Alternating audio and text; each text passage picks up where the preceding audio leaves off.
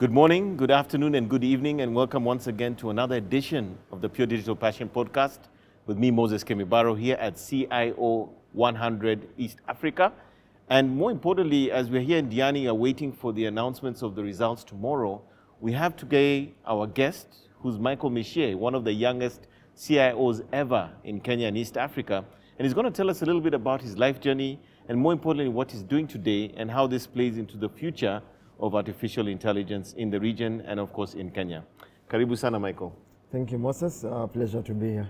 So, Michael, I want to first of all find out a little bit more about your background. How did you get into technology? It seems that you ascended very, very quickly into senior positions in this area. Where does this all begin? Let's go to origins and beginnings. I think the origin for me was encyclopedias. Encyclopedias, the old school. The old school large encyclopedias. When I was in primary school, that's what I used to carry. And so I'd read a lot on the encyclopedias, and guys would go out and play sports during the lunch. No way. Tea. So you're like a nerd just reading. I was just a nerd reading, and then I'd like tell guys, ask me anything from that book. Wow. And I'd have it in my mind. And so I was torn between technology and medicine for a very long time. I think just before, at some point right before KCP, my folks had to take away the encyclopedias. No way. Just focus on the schoolwork. Forget all these things. That time I was learning the nervous system. I wanted to be a neurosurgeon, so I was looking at the nervous system and the brain. Wow. Tech was a passion for me, but it didn't hit home until one of my cousins actually moved closer to where we were staying, and I could go over on the weekends to his place, play video games. So that got me into, I think without video games, I wouldn't have gotten into tech. Wow. Because I was so fascinated by video games. And my cousin being a computer engineer, what he would do is you'd get there, you'd sit right behind him, watch him code. What? And he has to finish whatever he has to code. Then you get to play games. So eventually you feel like you need to help him, because you know at some certain point you have to go home. You're probably in class 6, that makes me about 13 years. Wow. So between 13 and 11 years. So you can't really just decide I'll be home at 8 p.m. You have to be home 4, 5 p.m. Yes. And if you show up at 1 and he's still coding, you want him to get through with it quickly. So you now start looking at him, whenever he codes and he gets into errors, he starts debugging. So I started helping him debug without any knowledge of coding. What? And so that's how I learned. I started learning coding from that weird perspective of debugging. Then I started learning coding. So he'd give me his books on C++, C. And this is when you're 13? Yeah, so I started reading huge books on Visual Basics, C++, and No C. way. I used to take that big book, go with it home, read, come back, ask him questions the next weekend. So that got me interested into coding. Then when he realized his project was moving a lot faster and he had less work over the weekends, you'd get there and he's dismantled the entire machine. And it's like, put it back together, play your games. If you can't put it back together, no games. And it was high risk situations, because this is the machine he's using to do his projects. It needs to be fixed. So you can't break anything when you're putting back the machine together. Wow. So then that also introduced me to the component of the hardware portion of technology. And then my brother always been around me and me being around him. We were very competitive. So once I chose tech, I chose tech because medicine for me as an option, what I wanted actually was to combine that. I wanted to actually build a hospital that was run by robots and AI, and and that was in like class 8. I was like, I'll have robots, I'll have like systems talking, and people won't have to sit down for 2 hours to wait to see a doctor, because that was my biggest pain point about hospitals. So I couldn't do both, so I had to choose, and I chose tech. So when I chose tech, even my brother also chose tech. Okay. And then my mom and my dad also now started supporting us. So my dad, to date, still emails me and my brother books to read. What? Tech books. He's like, oh, this looks interesting.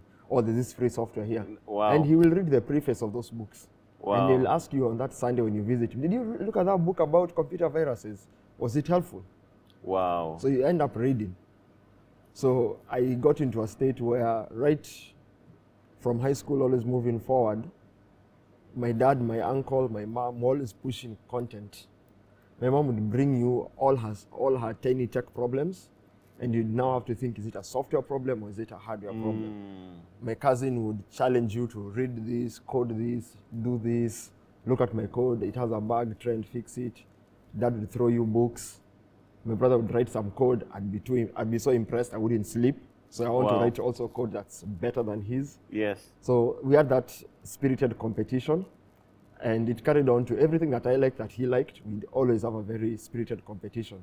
So we'd push each other. He'd show me something, I'm like, wow, I'm not sleeping for 2 days until I do something better. Well, that was in coding, that was in art. In chess, I gave up, I let him win that battle. The rest, we still compete. Then, right after university. So now you've moved from high school, you're going to uni. Yeah. So presumably you did your standard I did, 844. Yeah. And now you applied, which university did you go to? I went to JKUAT. Initially I wanted to do JKUAT for math and computer science. But my math skills they're not always going up. Over time they look like they were going down. Oh, okay. So if you need the first class, doing both math and computer science as a degree would be difficult for you. You'd really have to put in a lot of work. Why don't you just do IT? I see. Okay. And I didn't know the difference between the two. I was like, does it get me into the technology industry? The answer was yes, I took it. So I took math, I took IT, bachelor's in information technology. My brother took the math and computer science. And through that time, Dad would still send us books. He'd still send us softwares. You'd have to come home every weekend. Wow. You'd talk about tech. You'd talk to him about tech, whether he understands it or not. You just have to have new knowledge. Yeah. And he somehow had a memory. He's like, have we talked about this before? So you can't not have something new. Wow. So that sort of always kept me reading and everything. When I finished, so a lot of consuming of content. Yeah. So when I finished, I consumed a lot of content to the point where I actually decided I wanted it as my path was going to be more to academia, and I wanted to go all the way to a PhD. Okay. But when I got into the industry, I realized I was one of the biggest shocks. What happened? I was still trying to complete my degree. Okay. So I was in 4th year doing my project. My project was a video game. And unfortunately, I built a video game. I was told, show the economic value. I showed the global figures that some video games one video game can beat the total gross for the entire box office within that year. GTA, I think that was GTA 4 or 5,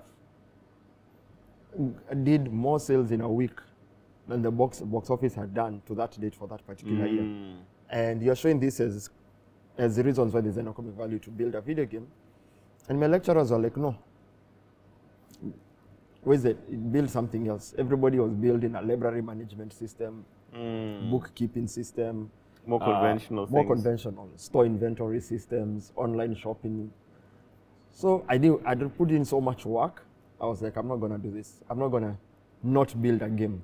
So I turned my game into like a learning experience for kids. They can learn how to count, they can learn the alphabets, they can learn different animals. You repurposed it, I repurposed the game. And I still had a lot of challenges because when I repurposed the game, then the issue came up was, where's your database, where's this? But game architecture is different from these other traditional softwares that we have been asked to build. So I had a lot of back and forth. So during that time, I was very fortunate that immediately, almost like a month or two, right after we were due to start our projects, I had actually gotten an internship at a bank. And then someone left the IT department. And they were like, oh, there's someone doing his internship and he's done IT. Why don't you just join the IT department? Because I was doing the internship at a branch. Okay. So my work was printers, cables, the boring. It wasn't boring. Okay, the tech support. The tech support, which for me, unless there was an issue, you just sit down, YouTube. There's nothing else to do. So then that opportunity came, and then I got there, I got a huge shock because how you picture things and how you've seen things on movies is not how things are. On the ground, data. I used to imagine banks have these data centers that look like something from Mission Impossible, and they break in. And you realize, oh, it's a bunch of servers on racks. You know, like this looks like some of the things I've seen in university. How is this running? How is this all running a bank? And so I got very curious, and also credit to the CIO at the time at the bank, because I think I came in and within the first 2 weeks he told me, have you written a strategy before? You must have written a strategy as part of your coursework. I said yes. I'd never written one before. I went YouTube, researched, downloaded strategies, asked questions about the bank's history, talked to different departments, wrote an IT strategy.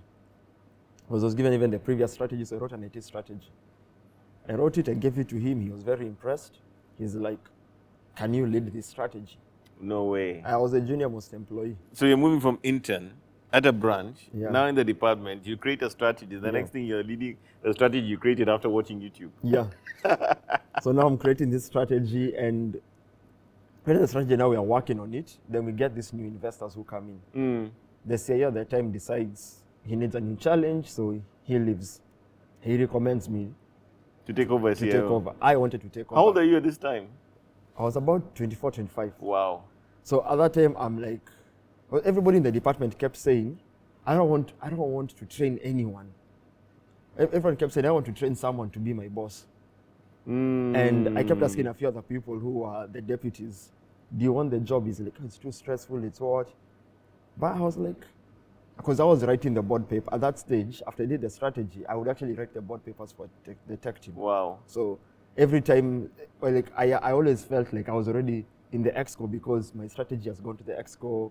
My And you're board kind of paper owning has it gone, now. and now I get to own it. So everybody sort of didn't want it, and the few who wanted it really weren't. I didn't feel like they were aggressive about it because I was aggressive. When the investors came in, I was like, I need to know them as people who they are, and I need to show them I'm ready for this job. Wow. So I actually didn't know at that stage that he had recommended me. And so now the investors came in and they were doing this data The due diligence or? They did the due diligence and they decided, okay, we're also going to do a data center migration. Uh-huh. We're going to move you from Westlands to town, to the CBD, which was once a previous head office, and we moved the head office to Westlands. They came in and they want to shift it back. There's more space to utilize there. Okay. And so during that stage, I actually had like 3 projects pending on the strategy, which was virtualization, and there was a virtualization project which I was really pushing, but it was taking a lot of time because our core banking provider, of course, now had to repurpose their software to work on virtualized environments because it was working, but once you put it in a virtualized environment, on a networking layer, it wasn't functioning. Okay. So there's an issue with the sockets and all these things which needed to be sorted. Okay. And they really dragged out the project. And so I just prepared. No one asked me to do this. I went and prepared a strategy for our move. Like, if we're moving, we can't just pick up these servers and take them to the CBD. Why don't we buy new servers? Why don't we build a proper data set, something that looks modern, functional? Came with that whole proposal. And also the software changes. They accepted the hardware changes minus the software changes. I remember there's this one time as an email I wrote and I got a response from the head of technology back in Tanzania. The investors are from Tanzania. And he was like, Michael, these things have been discussed. These companies are doing X, Y, Z. Drop this. That same week, some of the companies that had been given that work came back and said, yeah, we won the tenders for all of these things, but we don't do all of these things. Because they'd won an ISP contract, but they don't do ISP work. Someone had won this, they had won that. And now it became a whole mess. So they were like, okay, Michael had written a nice strategy for this migration, our physical migration. He also did some additional migrations and change of softwares and everything. Can he run it? So the CIO said, I'm on the way out, Michael can run it. And they told me, okay, from now on, don't come to the head office at Westlands, go to the construction where they were Actually building this out. So they were repurposing, the building was already there. So they were repurposing, changing the layout. There's a lot of construction work going on and renovation work, and there was then a lot of the IT work to get everything ready. And so I got there and I found myself now being responsible for most of that project towards the end. I was now doing, I didn't even know it was called quantity surveying at that time, but I'd be told, these guys have built this much. Is that true? I'm like, how will I figure it out? So I need to figure out how to measure the length of certain cables. Is it from that point to this point? And the cables have to go up against the wall, run through a trunking. And it was such an experience for me. And I was still leading the changeover to the software changes. Yeah. And we did it. And we did it, and we did also the migration. So a lot of the core banking migration also happened at that stage. And initially I thought it would be done by midnight. We were finished at 2 a.m. Okay. Which was still pretty impressive. And then that was a Saturday. Then I came in the following day on Sunday. We were planned to, that was a Saturday, and we put up so we planned to do the generator and the UPS on Sunday. On that Sunday, we do the UPS. Then we remove the old generator, put in the new one the following weekend. But Okay. both were already on site. Okay. Okay. And I was like, it's a whole day, it's a whole Sunday. Why The don't team, we- the guys for the generator were ready to do it. The guys for the UPS were ready to do it. We sat down, we coordinated how they'll each test, if who needs power when, came up with a plan, and we started. We were done that same day. I wrote an email saying generator done, the migration that we did was successful, the new UPS systems are there, alarms are working, everything is fine. We are done. They were like, okay, that's good. Then when that ended, that strategy I'd written, which was a 2-year strategy, had come to an end. So now I had to write a new strategy. Okay. So I was very ambitious and already spoken to the investors, and they knew how ambitious they were. Mm-hmm. And now it was now that case of, all right, let's do something. I wrote a very bold strategy. Okay. And I was actually expecting them to come and tell me their board loved your strategy. Because at this time, I haven't been made officially the CIO, and the previous CIO has left.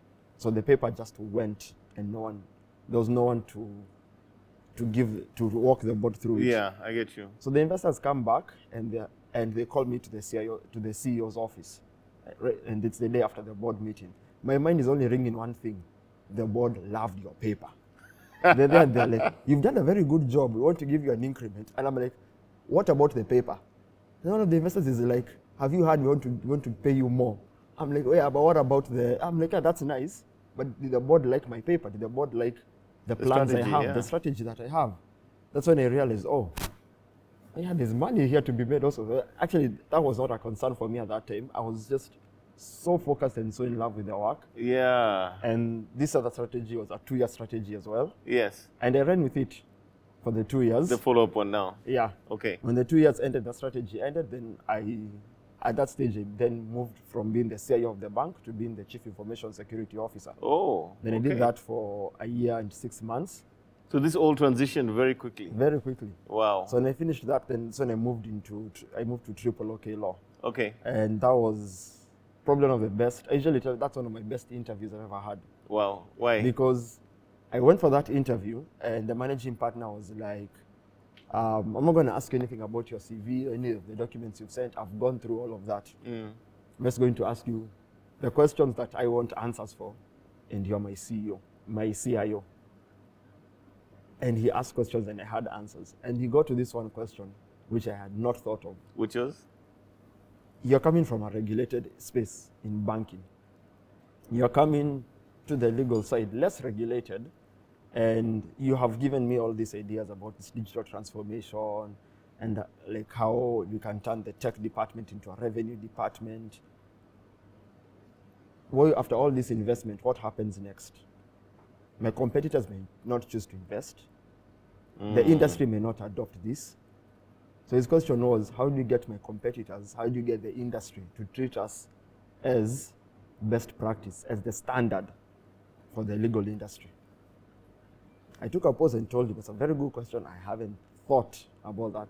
I need a second.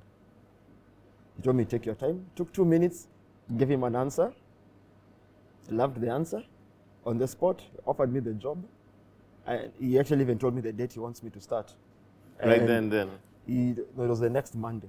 Wow. So I had only 4 days to leave the bank. Are you kidding me? Yeah, so he paid the entire notice period. He wanted me to join immediately so that I could attend the team building, so that I could learn the culture and learn the people at the office. Because he knew early on, he's a very brilliant man, and he knew culture and technology have a relationship. You have to mesh, You have to mesh. And he was like, during the team building, you will get to see people.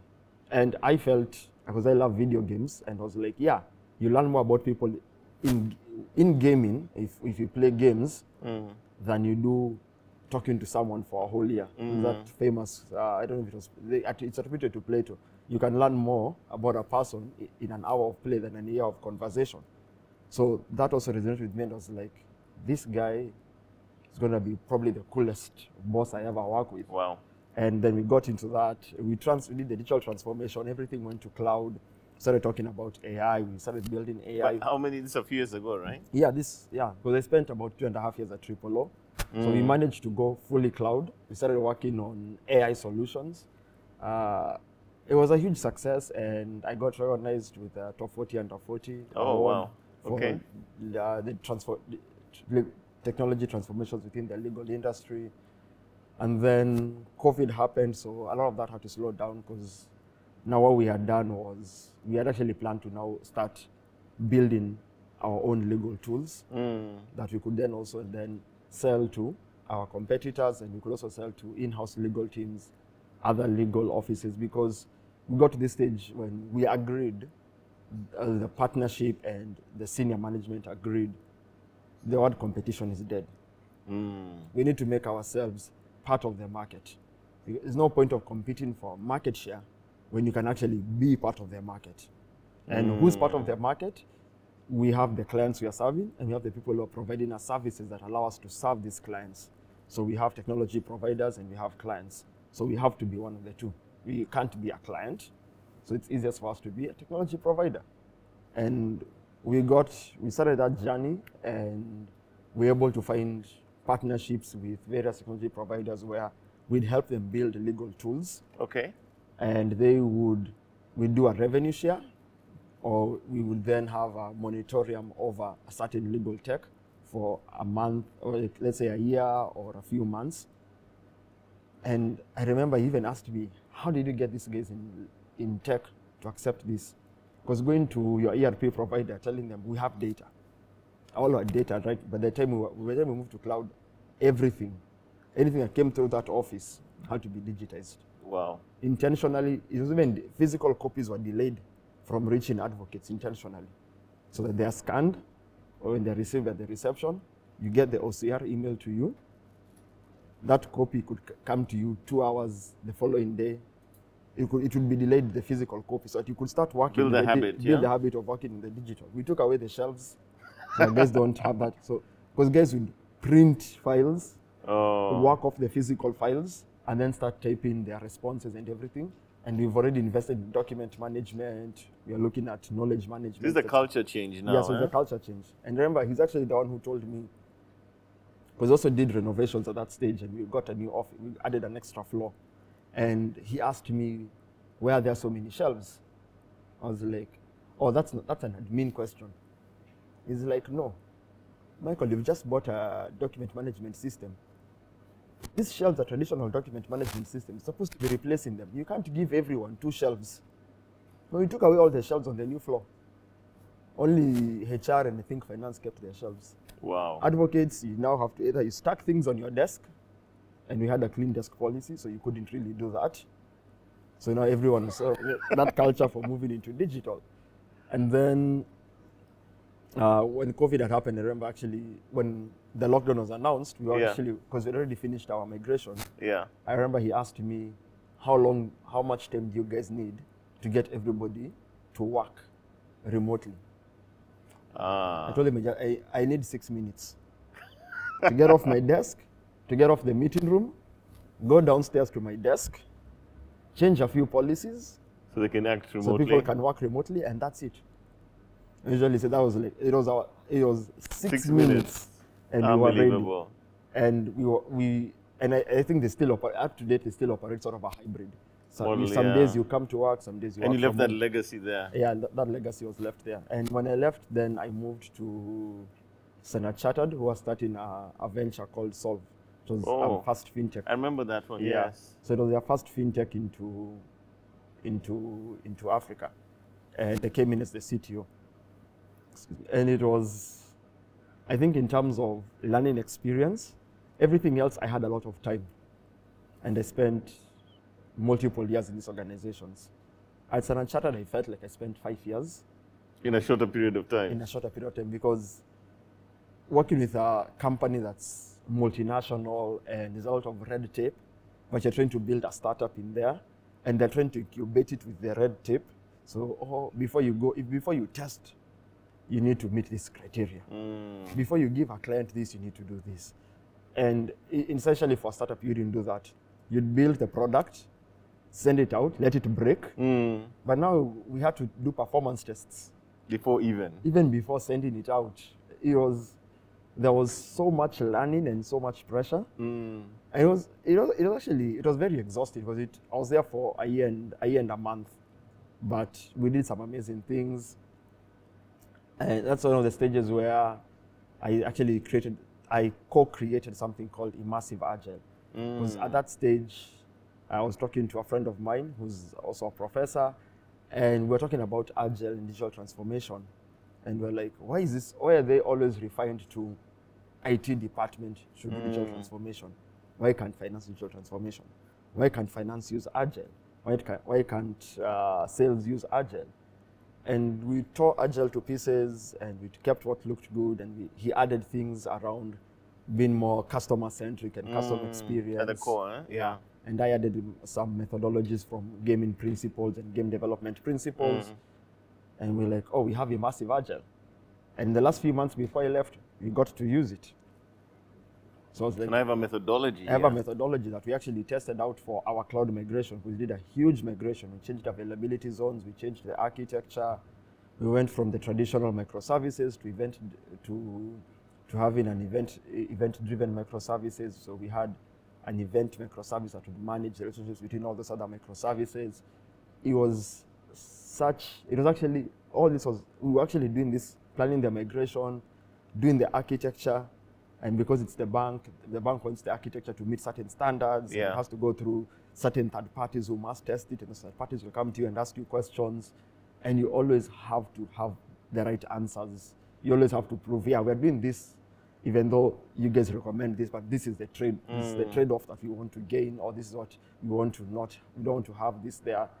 So there's a lot of learning over there. And when we finished the project, I stayed for a month to see that it was stable, the new environment was stable, the culture that we'd created, alongside Immersive Agile, we also started creating teams because we had teams in India, Kenya, Ghana. So we tried to make everybody feel diverse, the people in Singapore, tried to get everybody to feel they're all part of one team. Yes. And then at that stage, I'm hitting my 10-year mark. And I told myself, let me try something new. So now ready for new challenges. New challenges. And I at that stage already, that previous year, ChatGPT had become a very consumer available product. Yes. And now AI was moving at the pace where most of my AI learnings came from me playing video games and being self-taught on like all these things about artificial intelligence. And now OpenAI just made it an end user consumer tool for free. And I was like, there's something here. So I need to get into this. So when 2023 started, I actually said I'd leave in April, but then I felt I'd probably get to April and then say, no, I'll do it in July. Okay, I'll just do it 2024. So I was like, just do it. So I did it the 1st of February, my last day of this year. 1st or 6th of February, my last day. I left, took a month to relax, to wind down from that 5-year experience. The pressure, And that 5-year experience that was squeezed into that 1 year. And then after that, I did some pro bono work. Yes. So I went to LinkedIn, said if you're a startup, and obviously if you need any help, and the kind of help if you need help in strategy, actual tech work, if you need someone to help you code, if you need cybersec, someone to do something to work for you in cybersec, this particular month of March, I'm doing this for free. And I got a few startups that came to me that genuinely needed the help.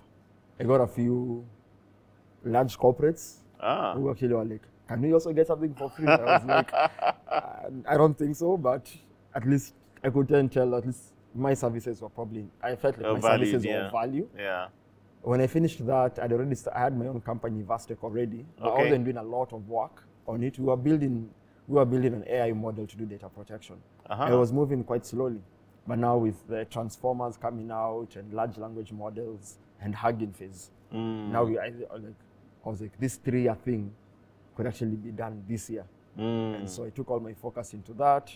So I started working on on Investec to build our AI tool for data protection and privacy. Okay. And around the same time, started feeling there's a need for advocacy around AI for Africa because, especially with what the Gen AI is doing, it's showing us a single side of humanity, and the biases. There are biases which are there. Yeah. And those biases are there, and those biases exist in the real world. So it's not an issue of removing the biases. It's why can't we have also African models that have our own African biases? Why can't we have models that preserve African culture, African heritage, and African languages? And started having a discussion with my co-creator for Immersive Agile around these topics, because he's also into AI. We are both artists. We're both called Michael. We both draw. Okay. And so we talked, and I was like, he actually gave me the idea. He's like, why don't you start something around that? I was like, you should start a non-profit foundation for this. And I told him about it, and he was like, yeah, he'll come on board. And so we started it. It took a couple of months. It only just recently got the approvals, all the paperwork from the government done. So that all just happened on the 26th of October. Okay. So now we are like, we have it, now let's get to work. And all that time before then, we were actually thinking, what are the important things around artificial intelligence for Africa? Or some of those things were the arts. Africa can't lose the arts. Africa can't lose language. It can't lose culture. It's that one technology, and like all other technologies which you could import and just consume, you can't import this because it has people's biases. It has people's ethics built into it, which are different from yours. It may solve a problem with little consequences in the West. It may solve problems in Kenya or in Africa and then create new problems that scale even bigger than the previous problems. Or it might create problems, or it's trying to solve the existing problem. It could make the existing problem worse. And so we have long phone calls. We talk about these things. And once we got the nonprofit running, we are like, okay, now let's get content out there. Let's reach out to people who want to partner with us. Let's get this ball rolling. And then I also became fortunate enough to join a technical working group around the use of artificial intelligence for media houses by the Media Council of Kenya. Yes. And in particular, one of the things that drove me to it, that I'm very passionate about it, as in why I was like, this has to be done. They said, you need to build a guidance and a handbook. And within the first meeting, guys were like, can we scrap the handbook? We don't really need the handbook. I was like, we need the handbook because journalists have a code of conduct. Journalists who report on issues to do with, let's say, health, know the difference between a pandemic and an epidemic. You just can't interchange those two terms. And I was like, AI is going to be the most transformative technology in recent years. They need to know what they're reporting on. So they need to know the definitions. They need to know the words. And we can't force a definition on them. But the handbook, in essence, would be like a small Kickstarter. I get you. So that for them to, and I was very passionate. So I was very passionate about it. And I was like, the definitions have to work. And the definitions have to work on two levels. They have to be the definitions which, of course, have been accepted globally. And then there has to be a definition that is simple enough that can be translated across languages. Because I felt we'll have a five-line definition of artificial intelligence with terms like deep learning as a subset, machine learning as a subset. We mentioned computer vision in most definitions. If we have that, how do I say computer vision in my mother tongue? How do I say deep learning in my mother tongue? Well, can you come up with a simpler definition that can translate across the languages? Across the languages. Because there are people who are working, like at Dedan Kimathi, where they're working on some of our local dialects, training models on some of our local dialects. And then that's when I also resonated with the idea of AI is actually good enough that you would actually then, after it's understood language that well, it can actually help us come up with the words, the new words for some of these things. Because I remember I used to know computer in Swahili as computer with a K and ends with an A. Then I was told, it's also called tarakirishi, something like that. And I was like, it took us a long way to come up with that word. And now we have artificial intelligence where researchers and linguists can sit down and ask it to give us 5 possible new words That for define this this. dialect that would define this, that are synonyms for this, for deep learning, are synonyms for confabulation, hallucinations, like deep terms in technology. Yeah. And now you can now actually see AI supporting the growth of a language while preserving it. So it's doing two things. And I was like, the handbook is important because it will serve to that purpose at some point. And also, you don't really want one media station reporting saying there's a huge breakthrough in AI, and the other media station says a small change. Because in So the sports, dialect, yeah. because in sports you can say that. Yeah. You can say your team was thrashed 2-0, Yeah. and the other news station can say that my team won by a close margin of 2 goals. Yeah. Close margin, thrashed. Yeah. As people who enjoy and consume sports, you'd understand. You'd feel there's a bias of the way they said it, Yeah. and the way this other guy said it. Now, if this is new knowledge around artificial intelligence, and they say deep learning, another group says machine learning, another group says computer vision, another group says CCTV cameras, which are connected and have CCTV cameras that are spying on people. And this other guy say computer vision. They're saying two different things. So I was like, it's also important also because the media plays a role in educating people when they give out the news and they do their reports. Yeah. So bringing them to have the same level of thought around the definitions and the use of those terms and the consequences of just misdefining terms would be something also artificial, like within our processes of getting artificial intelligence in Africa up and running. Yeah. Would be very important. So now in this conference, as you've seen, I think AI has been kind of like the underpinning topic. Yeah. And I know that that's where you're focusing your energies on. What is the way forward from here? Where's Michael going with all this? Actually, a lot of places. We had that breakout session around artificial intelligence yesterday in the special interest group. And I remember it started off with, we were 3 panelists. Okay. And we became 30.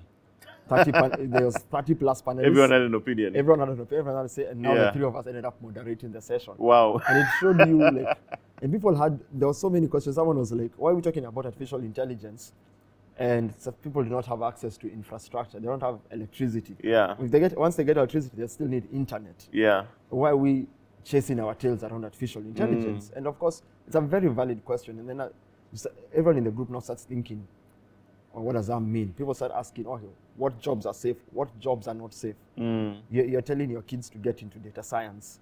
I personally believe data science will be when you get to AGI, data scientists can be easily replaced. Data engineers, not so much, because data engineers, and there's a bloodline between a data scientist and a data engineer. But data engineers clean data, label data, prep data for machine learning models.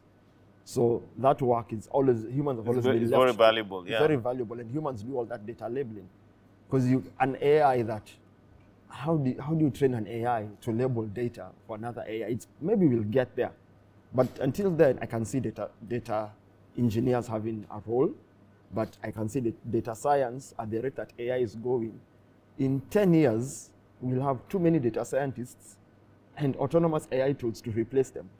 So it's a catch-22 because a few years back, everybody was like, Africa needs data scientists. A lot of schools and initiatives came up with the purpose of data science as something that is important and valuable and a point where Africa can benefit from. And it still is. The only question is, for how long will that last? And so there was so many discussions, and I was fortunate enough that a lot of the people there decided they want to take part in the foundation, which is Niazaki Lizetu Foundation, and because people are like, we can't wait till next year to have another conversation like this. Can we even have a conversation next week? On this issue? Or can we have 1 or 2 conversations before the end of the year again around artificial intelligence? And I was like, I can try through my nonprofit. Maybe there's something I could do here. And guys were like, no, you have to do it. So also motivated me. I was like, yeah, I have to do it. But another interesting I saw around artificial intelligence that people were discussing, but people didn't discuss that I actually personally enjoyed. People did not discuss regulations that much. And I was actually thrilled about that. Yeah, I mean, you want to put a noose on it when it's still Yeah. coming to shape. Yeah? Yeah. That's not the ideal It's approach. not the yeah? ideal approach. Yeah. And even I know that this task force, government has set up a task force around coming up with policies, guidelines, and laws around artificial intelligence for Kenya. But they need to be very loose and very broad so that we don't stifle artificial intelligence development in Kenya and then Tanzania and other African countries Yes. leapfrog us. Yes. Because when you use a regulation to ring fence Yeah. and prevent the growth, because it has to grow like a weed. I know. Yeah, I we know. need to let it grow wild and quickly. Then we can start trimming the hedges. Now we have a fence. But then if you're gonna put it in a small pot, it'll only grow to the size of that pot. Yeah. Yeah. Yeah. Wow, Michael, thank you so much for sharing. I mean, that's a lot there. And I think what I'm hearing from you is that, AI is going in a big way.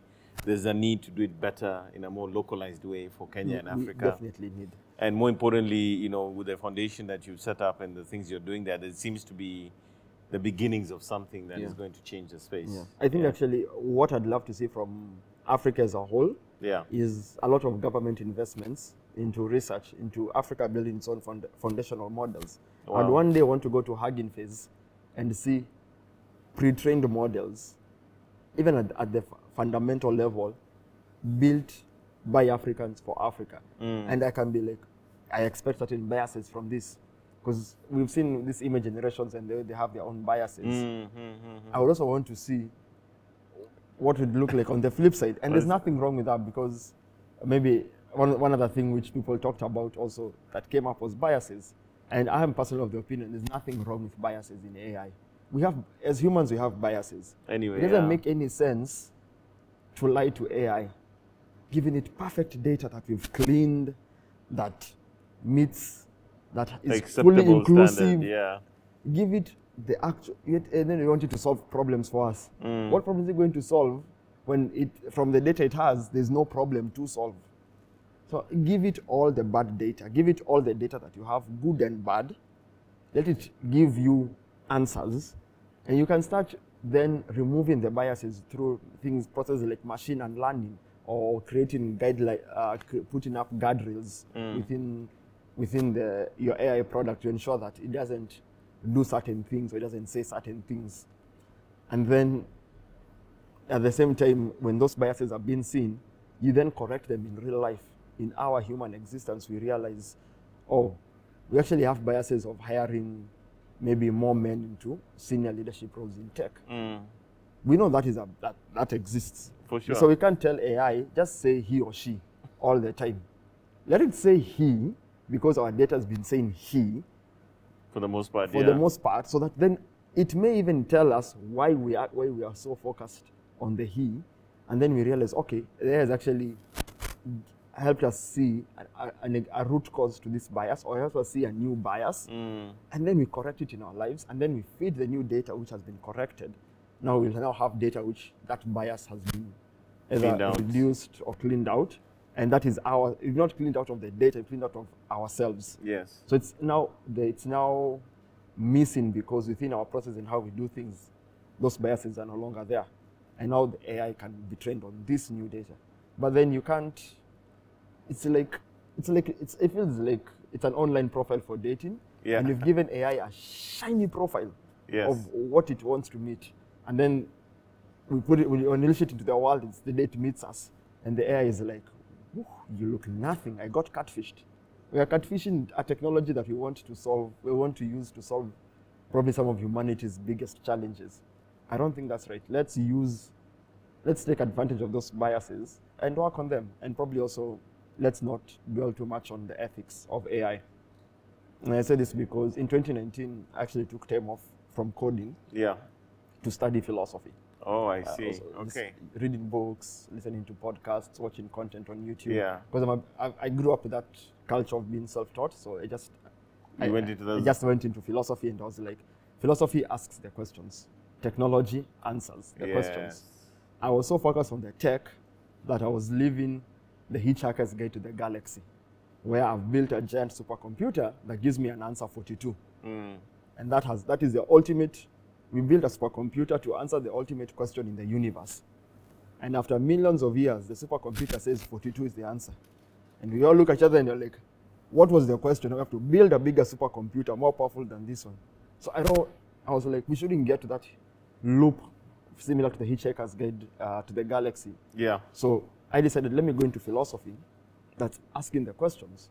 And some of those questions which trade off into artificial intelligence around ethics, I realized we don't have a single universal ethical principle that every human accepts.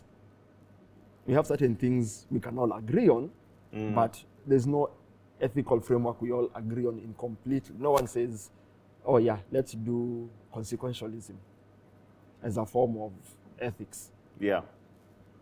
Wow. Some people agree on that, some people want to do something different. I may want consequentialism, someone may not want that. So then what do we do? So as humans, if we've not figured that out, why are we struggling with AI ethics? I think it shouldn't be a huge issue as it is. There's ethical use of AI, which is different. Yeah. But then like asking, okay, what do we do if the self-driving car hits someone on the road because it has to save the driver? Yeah. And my question is, that's a problem that's a question that's only answered during that moment. The trolley problem was introduced many years back by philosophers. And the people have been trying to come up with, how do you answer the trolley problem? You can't answer it unless you're in it and you make a choice. And when you choose, you've solved for it, and then it stops. It exists in that moment and it disappears. So in that moment, who do we punish? Yeah. How will we know unless it's happened? Obviously, I don't want a self-driving car to hit and kill someone. Yeah. But then those are the kind of questions I'm like, these are ethical questions that shouldn't be discussed. Let's worry about human ethics and solve that. If there's no need to solve it, similar with the biases, we accept and we give it all forms of ethics so that the AI can be as random as people. Because we can't expect it to be good and we are bad and we're the ones training it. Yeah. Wow. Man, you're going into some deep stuff right there. But thank you so much, Michael. It's been a pleasure. I wish we had more time for this conversation, but I think you've given us an incredible life journey, how you got into this space. And I think even more importantly, I can hear your passion and your interest in this AI space, and more so the sort of the philosophical and also the ethical issues around AI. Yeah. And all the best going forward. Thank you. It was a pleasure All being part of your show. So you've heard Michael's story there, everything to do with technology, being the youngest CIO in the country, and more importantly, the emerging space that is AI, or rather generative AI in the context of Kenya and Africa. And we'll catch you in the next one.